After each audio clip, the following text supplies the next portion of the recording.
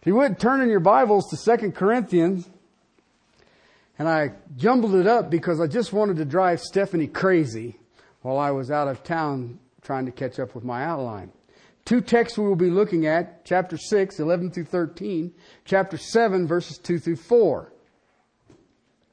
Okay?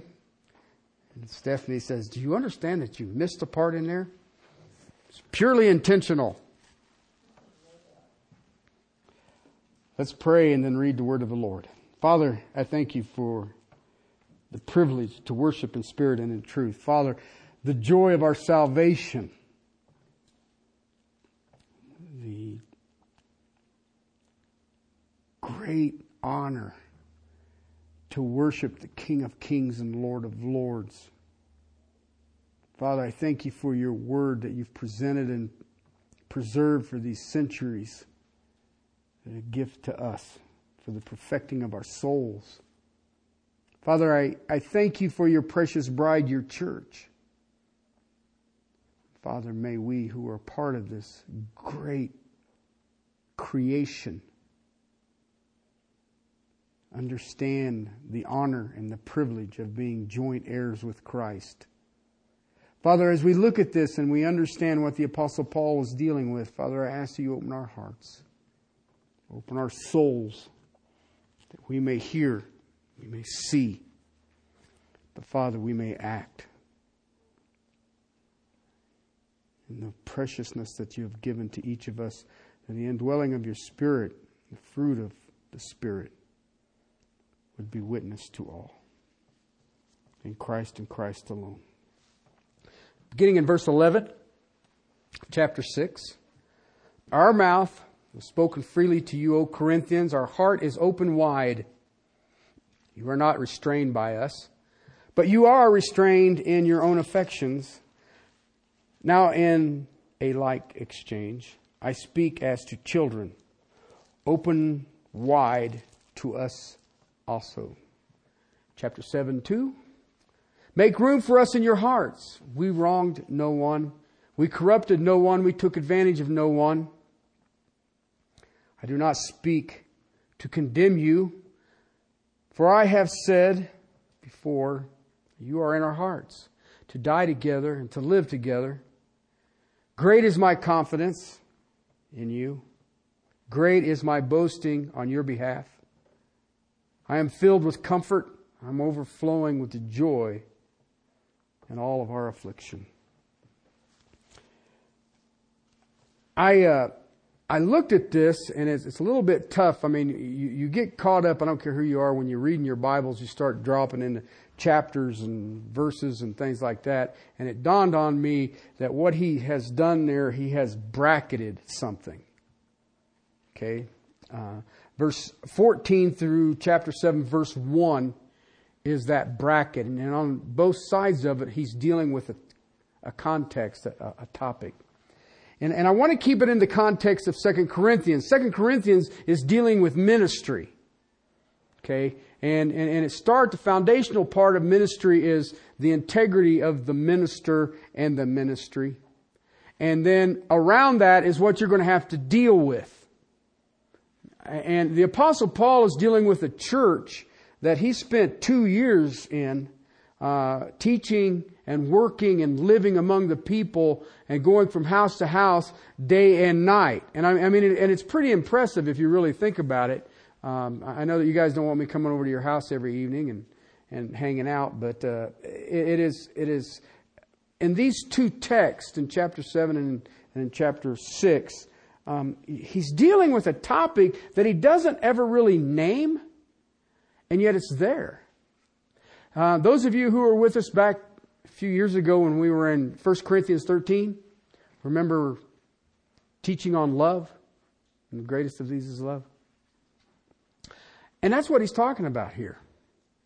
Okay, but yet I have to keep it in the context of the book. And I had to think about this for a little bit because in my life, I have had the awesome privilege of speaking in intimate settings with some amazing pastors. I mean, amazing pastors. And I always had a question that I asked each of them at different settings, as they got a little more comfortable with me and all the rest of it. It was always the same. I found it fascinating.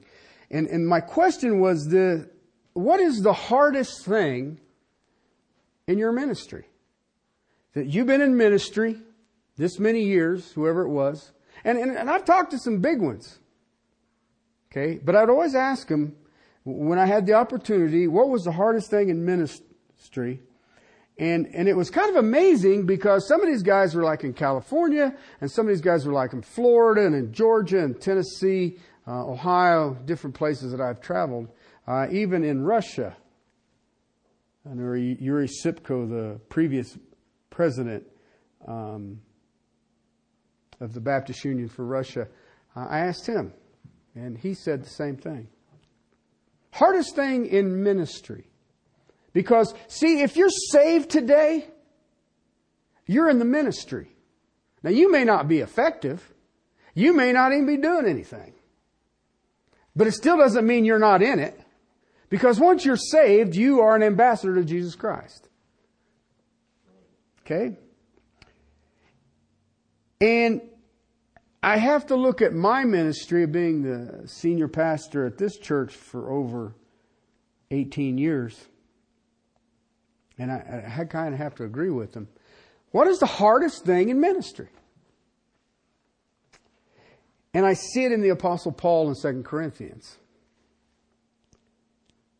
Being falsely accused. We might call it misjudged. Have you ever had people who knew what you were thinking? What a wonderful group of individuals.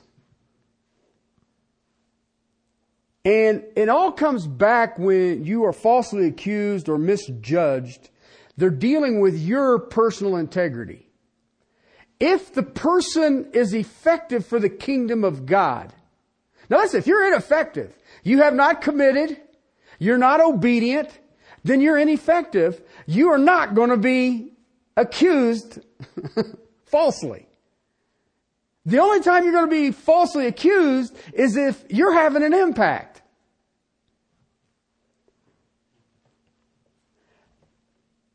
And part of the false accusation is people will say things that aren't real. Now, I hate to tell you this, but there is nothing harder to defend than an untruth. Okay?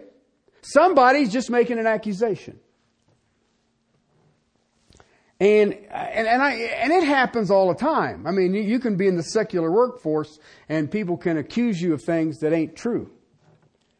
In this day and age, it is the same as in the Apostle Paul's day and age, that if I'm going to hinder God's work, I'll throw out an accusation. Because if I can hinder God's work, then I can hinder God's doing. And it's easier, you know what? It is easier in my life, and I've talked to numerous people in my life. It is harder to deal with failure. I mean, it's easier to deal with failure. It's easier to deal with weakness. It's even easier to deal with sin. Because whether it's failure, weakness, or sin, you just face it. You confess it. You seek God's grace. And sometimes you will even do it on behalf of others. You may have to confront a person's sin. You may have to confront a person's weakness. You may have to confront a person's failure. But you just do it. And you bring the truth to bear. The Spirit of God empowers. And then just confessed. And everybody moves on.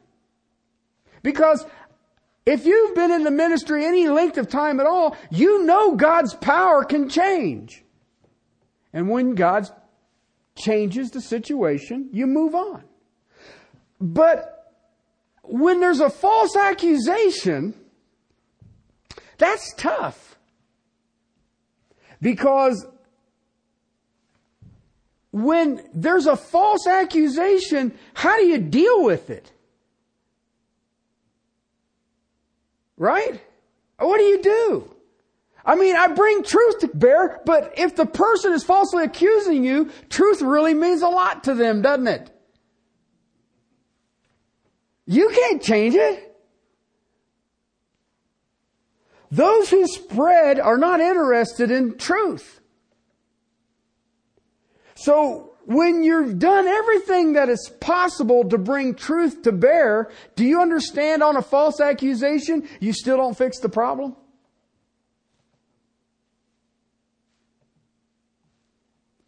People, they'll come and they'll say, well, I have this concern.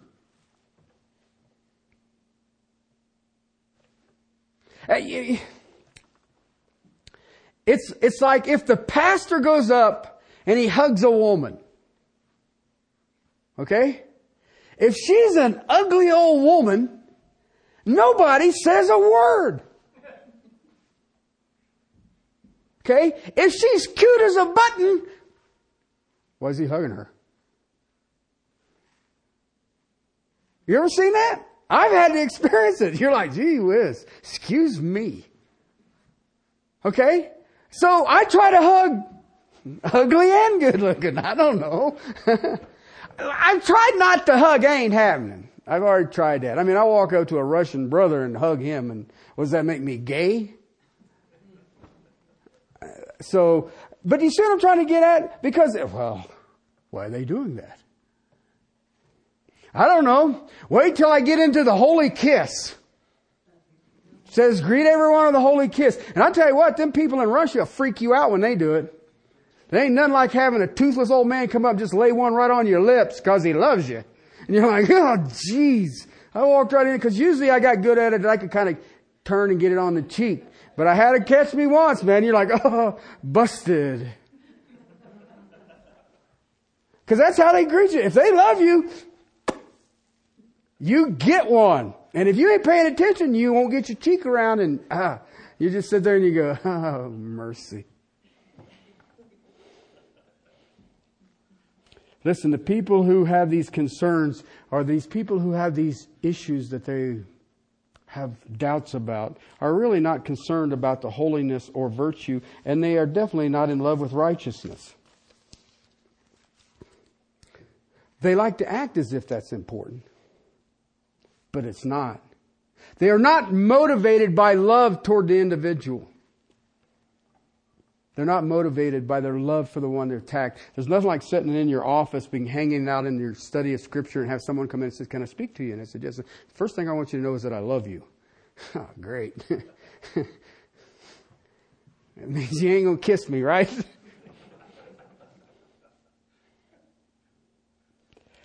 And you know what? I fought with this in the past on what causes people to do this. Okay? And I don't know. I mean, I can give you some ballpark things. Sometimes it's revenge. Sometimes it may be jealousy. I think in every case it's something to do with self-seeking. But I do know that anybody who says, well, I think what he is doing, or I have this concern, or things like that, most of the time they're not really longing for the purity of truth. Nor are they worried about the unity of the church. Because I've also had them where they want to bring the accusations, but they won't bring it to your face, so they will get a coalition of people to try to drag off and fight against you.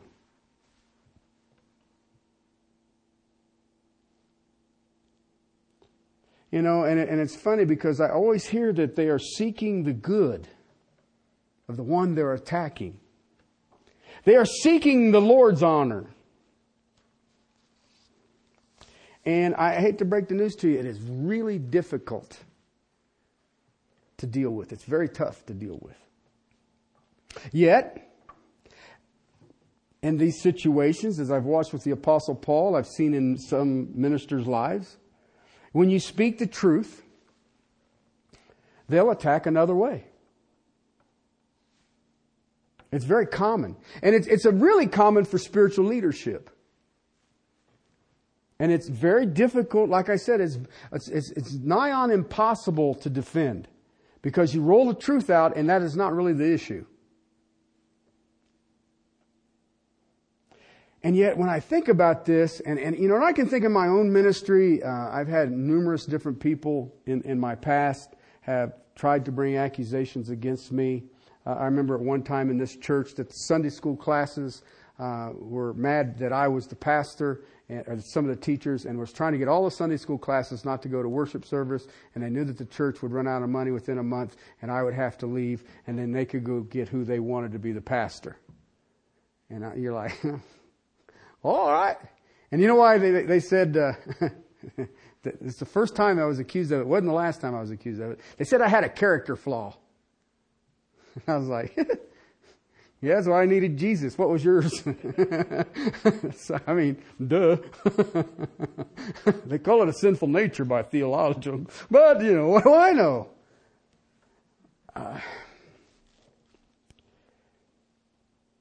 And yet I think, and over these, I've been 10 years in the Corinthian letters, and I cannot think of anyone who faced more aggressive, relentless, unfair attacks than the Apostle Paul. And I want you to understand something. In the Corinthian letters, it's not coming from lost people. It is coming from false teachers who have swayed believers. Okay? You know what? And it's funny because in the Apostle Paul's life, there was nothing genuine about any of the accusations. It's just lies. And, maybe they were doing it for the money. I don't know. Maybe they thought, if we can run Paul out, I can take over its pastorate and take over a mega church or something. But they went after Paul.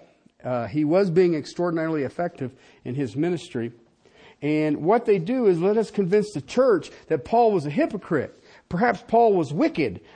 Perhaps Paul was a false apostle. He's a liar. He represents himself. He's not representing God. He's doing it for his own. He wants his own glory, his own vanity. And I think the tragedy that is in it is many, as always, in the church, bought the deception. And it's almost like you're like, wait a minute, he's just spent 2 years with you, going from house to house. It's an intimate relationship. You know what he's doing every day. And all of a sudden someone's coming in and saying, well, he's not really an apostle, and you're believing him. And they were turning on Paul. And I don't know if it's vanity that's behind it of the individual accusing or what causes it. And yet Paul was concerned about it. And that's part of the reason 2 Corinthians is written. He's trying to defend his integrity. He's laying his integrity back out on this position. Now listen, I want you to think about something, because when the Apostle Paul is defending his integrity, do you understand he's not doing it for his own sake? Okay? If I defend my integrity, it isn't because I'm concerned about my integrity. Okay? I want my integrity intact, as Paul wants his integrity intact, is that it is for those who listen's sake. Do you get that? Listen, if you won't believe God's spokesman, who are you going to listen to? You ever think about that? See, Paul knew that. Listen, you ain't going to believe the man of God. You got one other option. And Paul understood that.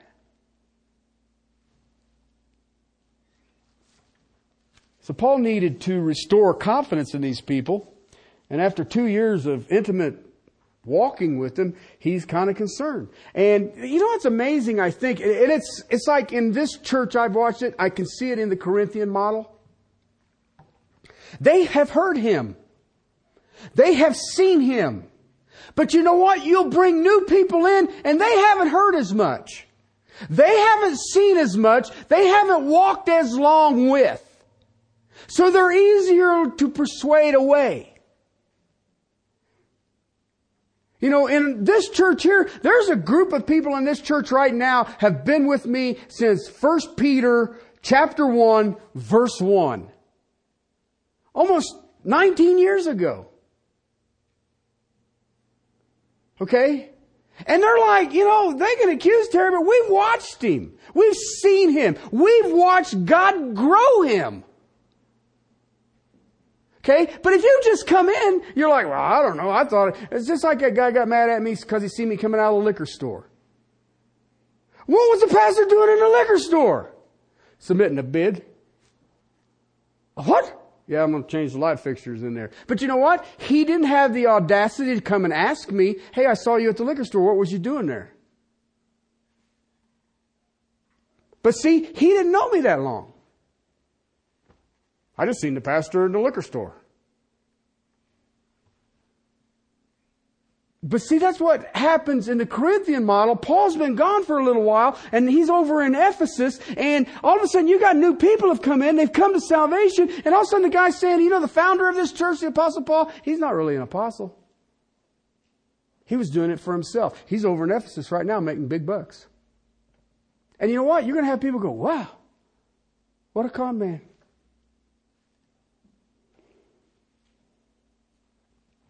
But I think about all the accusations that were leveled against the Apostle Paul. But I think the one that hurt him the most, and it would be the top of his, I'm going to defend this, is that Paul did not love the Corinthians. Okay?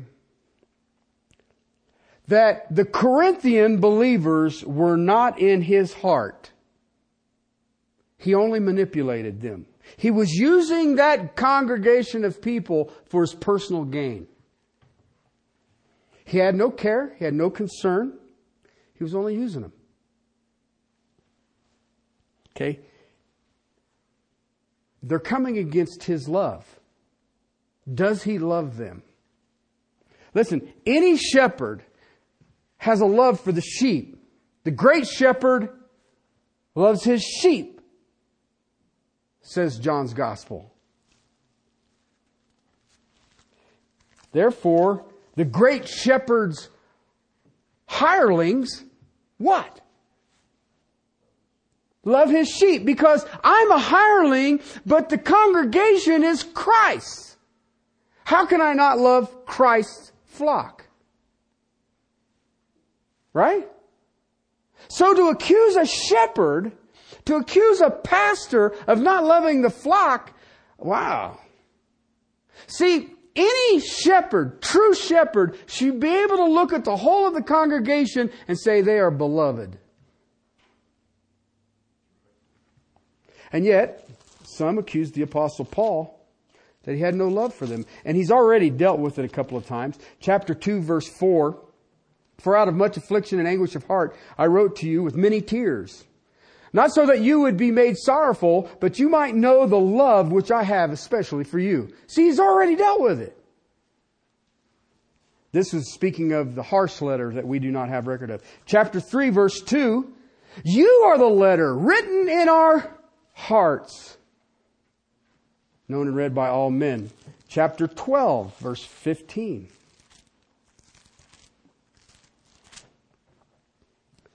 I will most gladly spend and be expended for your souls. If I love you more, am I to be loved less? Verse 19. All of this time you have been thinking that we are defending ourselves to you. Actually, it is the sight of God that we've been speaking in Christ. All of you upbuilding and beloved. So you see that he's dealing it. It's one thing, and you know what? This is the cute part about this, because it is one thing to say, I love you. Okay? It's another to prove it. I watch, I've done a few weddings in my years. And it's funny because they always want to read 1 Corinthians 13. And bless your little hearts. Do you understand that love is a verb? Okay? It isn't my favorite phrase, icky sentimentalism. Okay? It's a serious pain in the butt. Okay? Because it doesn't say love if they love you back. It just says Love. It doesn't say love if there's a hope they'll love you back. Maybe I can sway her to love me. Doesn't say that. That's why I said, have you ever read that verse? Oh yeah, but it's so powerful. I said, yeah, the Bible's powerful. There's certain things. It's like I had a pastor the other day tell me, he says, I've been 40 years. I hope I don't have to go 40 years in the wilderness. I feel like I'm just out in the wilderness. I said, do you understand that the wilderness is a punishment for disobedience, right? What? Well, yeah, that's what that thing was. And they're like, oh, I never thought of that. I said, you might want to use a different illustration. just an idea. Don't run around telling your congregation that I'm in the wilderness. They'll tell you to repent. How do I prove it? That's what this text is. Paul says, I've already proved it. See, this text defines the nature and the character of love. And it's defined on how he dealt with the Corinthians. In just these 6 verses, these 2 passages, it is a very clear definition of love is. And you know what's amazing about it? He doesn't use the word. He doesn't use the word. If you back over to, and you might as well keep your finger here for a long time, because we'll be going back and forth to this for at least a few weeks as I go through these 10 points. Verses 4 through 8 of chapter 13, love is patient, love is kind, is not jealous, love does not brag, is not arrogant, does not act unbecomingly. It does not seek its own, is not provoked, does not take into account a wrong suffer. Does not rejoice in unrighteousness, but rejoices with truth, bears all things, believes all things, hopes all things, endures all things. Love never fails. Those are all verbs. Okay? Now, if you think about this text that we're looking at now, I have 2 texts and they bookend something that's really amazing in between them. You know what it is in between them? Do not associate with the unholy. Do not associate with the false teachers. And yet in these 2 texts, he's saying love. He's saying love. And yet it brackets this section in the middle that says, I don't want you around unbelievers. I don't want you around unholy people. I don't want you to be around a person who claims the name and don't walk it.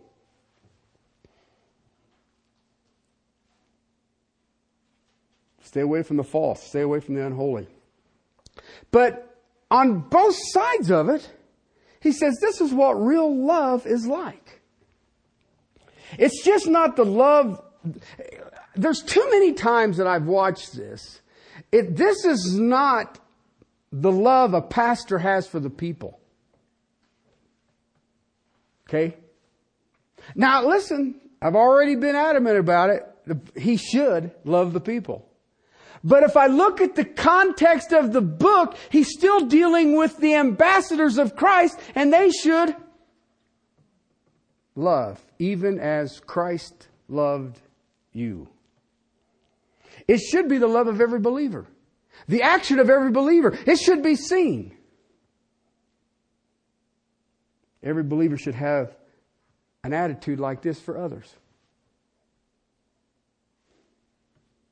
This is love. This is what love looks like. This is what love thinks. This is what love feels. This is how love acts in these verses.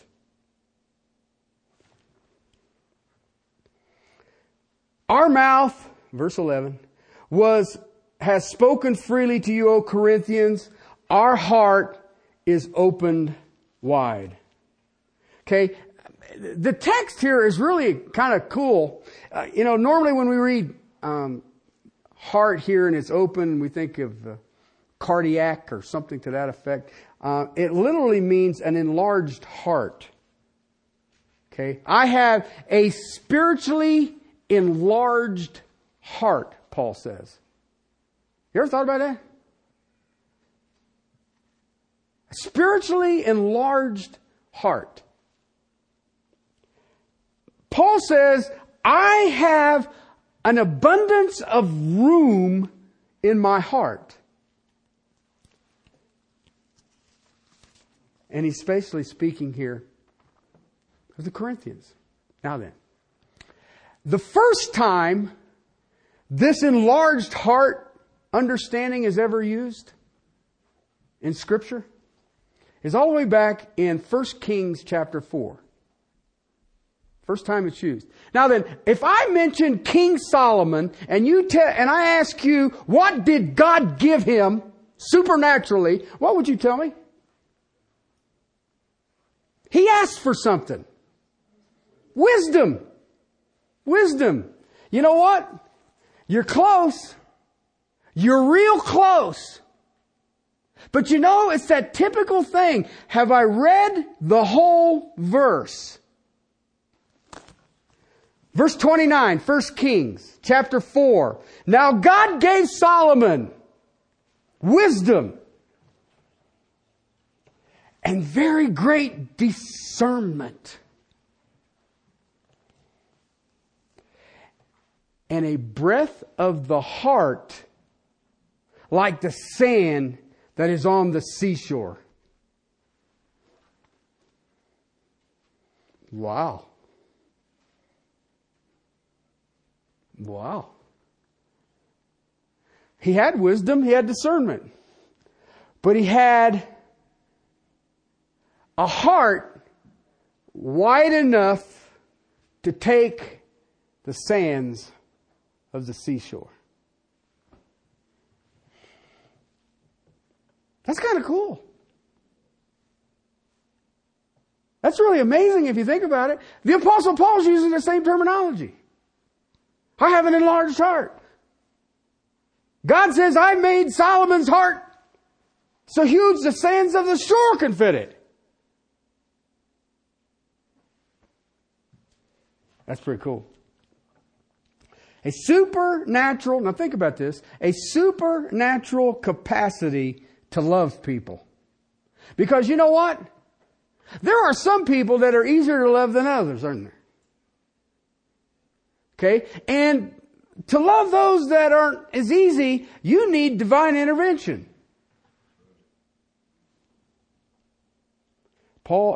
King Solomon was so wise, so discernment, and yet his heart was as wide as the endless beach. Had love, a massive capacity to embrace people into his heart. You know, I've had some dealings in the past with people who come, I'm going to get in trouble. Oh well. Who come from a psychological background. They either did it in school or one of my pet peeves is quote unquote counseling. Okay. And if you listen to it, it all has Sigmund Freud behind it. Okay. And I never understood it because psychology itself, it's the study of the soul. Blind, naked, and depraved man's going to do what? What? Really? You know, well, you can train people. I can put people in prison too. It keeps them out of all kinds of trouble. You'd be amazed. All right? But it doesn't fix the soul. And I get people who want the psychology thing, and I keep telling them it's, you know, and I've gotten a little, not really, I don't waste as much time on it. I just look at them and say, it's a lie. You know, I used to try to explain to them that it's a self-centered way of manipulating things to your benefit that doesn't ever work. Okay, and they all look at me like, oh, but you don't. So now I don't waste that breath. I just said, no, it's a lie. Man can't fix the soul. If man can fix the soul, then they don't need Jesus. I mean, that's about as simple as it gets, and saves me conversation time. One of the things that I've learned is that when it comes to loving, it has to be divinely inspired or it doesn't work. Because every person in this room loves to your advantage. I don't care who you are. When you think about love, it's what's going to be in it for me, and I love you for it. And that ain't the part we're talking about here. It's a supernatural capacity to draw people in. And the psychologist and the counselor says, well, you put boundaries on your love. That's how you keep yourself healthily, mentally. And I always respond the same way. What were Jesus' boundaries on his love? Okay. Now, if I'm loving for my own self-gratification, you probably ought to put a handful of boundaries up. But if you're loving as King Solomon and have an enlarged heart that the sands of the beach can sit in it, there ain't no boundary. There ain't no boundary. It's a massive capacity to embrace people into your heart. You ever thought about that? That's amazing to me. That is absolutely mind-boggling to me. Paul is telling us that Paul's heart is open wide. He's saying, Corinthians, those people that would accuse me of not loving you and only manipulating you, they're lying. You have seen my heart wide open to you. Let's go back to your text there in Corinthians.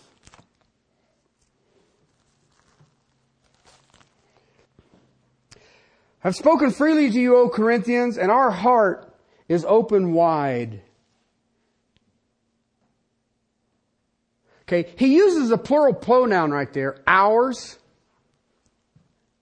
Okay, because he wants them to understand that he's not self-centered.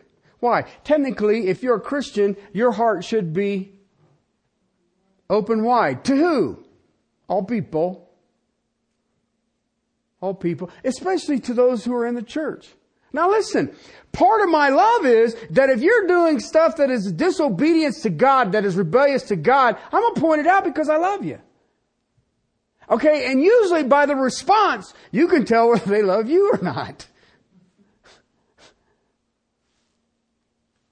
Paul says, I have plenty of room. We have plenty of room for you. Don't even think that I don't love you.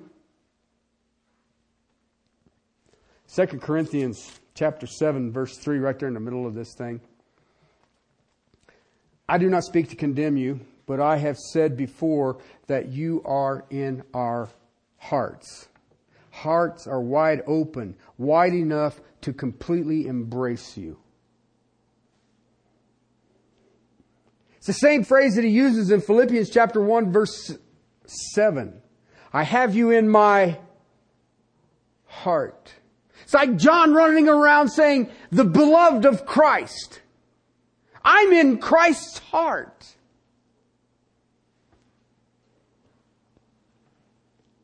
I love that phrase. You are in my heart. If you think about it, it's beautiful. My heart is large enough to completely embrace you, Paul said. Now, it's amazing to me because if you know why, this is the fourth letter he's wrote him. Okay? We only have 2. And you think about what he's dealing with. Go back to 1 Corinthians. 1 Corinthians, the first 6 chapters, he's blistering them.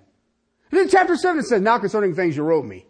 Up until then he says, you're arrogant, you're puffed up, you're boastful, you're fools.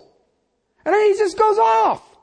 And I'm sitting there going, he's dealing with a bunch of, and yet he says, my heart's still open to you. And these people are crushing him. They're accusing him of not being an apostle. They're accusing him of being manipulative. They're accusing him of a false teacher. Our response is always going to be the same. Well, I'm wiping my shoes off and walking away. Paul's saying, no, you crazy people. I love you. I was with you. You've seen me. You've heard me. You've been with me. You are in my heart. They had rebelled against Paul. They were conspiring with liars. They were believing the heresies. And yet he's still reaching to them in love. And yet he even makes the statement, is there no room in your hearts for me? Do you understand that love doesn't do that? I've already told you that love is patient. I've already told you that love doesn't keep record when wronged. I've already told you this.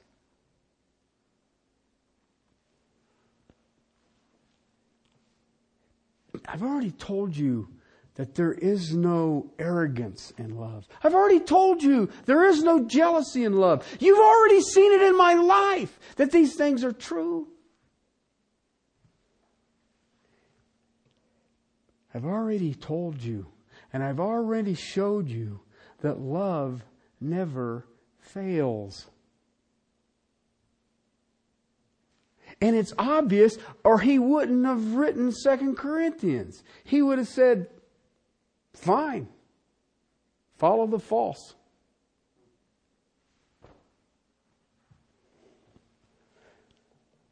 No matter how they were treating the apostle, you see evidence of Paul's response that he had a supernatural capacity to embrace him. He still had them in his heart. In these two passages, Paul defines love, never using the term.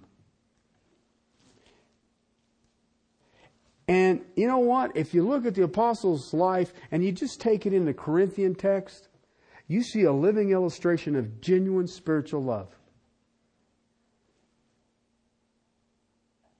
If he was proud, if he was self-centered, if he was a hypocrite, if he was false, then his response to these people would be anger, bitterness, self-justifying. He would be hostile towards them. But he wasn't. His heart was wide open to them. Why? You're in my heart. My heart embraces you. He loved them. His love was so massive that he wasn't going to let it go. I will not let you be deceived. And you know what? Whatever they did to him, it still did not change his passion for them. He had no anger. He had no bitterness. Now listen, there's hurt and sorrow. But you don't see no retaliation. You see sadness. And yet, even though they wounded him, he loved them no less. Now let me tell you something. That's ministry. That's ministry. They'll come after you. I have been hurt more emotionally and in my heart, sickened in my heart by the church than I ever was with the bikers I used to run with.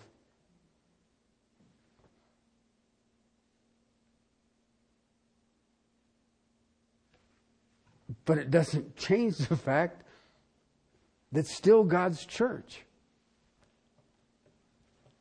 This is an example of how agape works. How do you love unloving people? It's hard. It's hard. And you know what? There will come times in the ministry when they're going to make false accusations against you. And you know what you have to do? Go back to King's Floor and say, dude, I need some sand. No. Open my heart so I can get a little more on this. Because it's difficult. I cannot tell you how many times that I have wept bitterly in my prayers for the saints of God and what they were doing.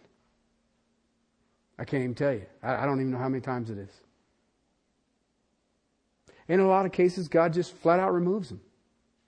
Okay? But it still doesn't mean that you don't think about them. You're not concerned about them. And you're like, gosh, I wish I could see him again. But it will only be in God's timing. And that's ministry, people. And the Apostle Paul lays it out here for us in 10 points that you have there. It is truth, affection, oneness, purity, humility, forgiveness together, confidence, boasting, and joy. Because we have a supernatural ability to embrace people in our hearts. And you know what? In some cases, they don't even want to be in there. but still don't change it. And we'll start moving through these in the weeks to come. Let's pray. Father, thank you for this. Thank you for the Apostle Paul and his love.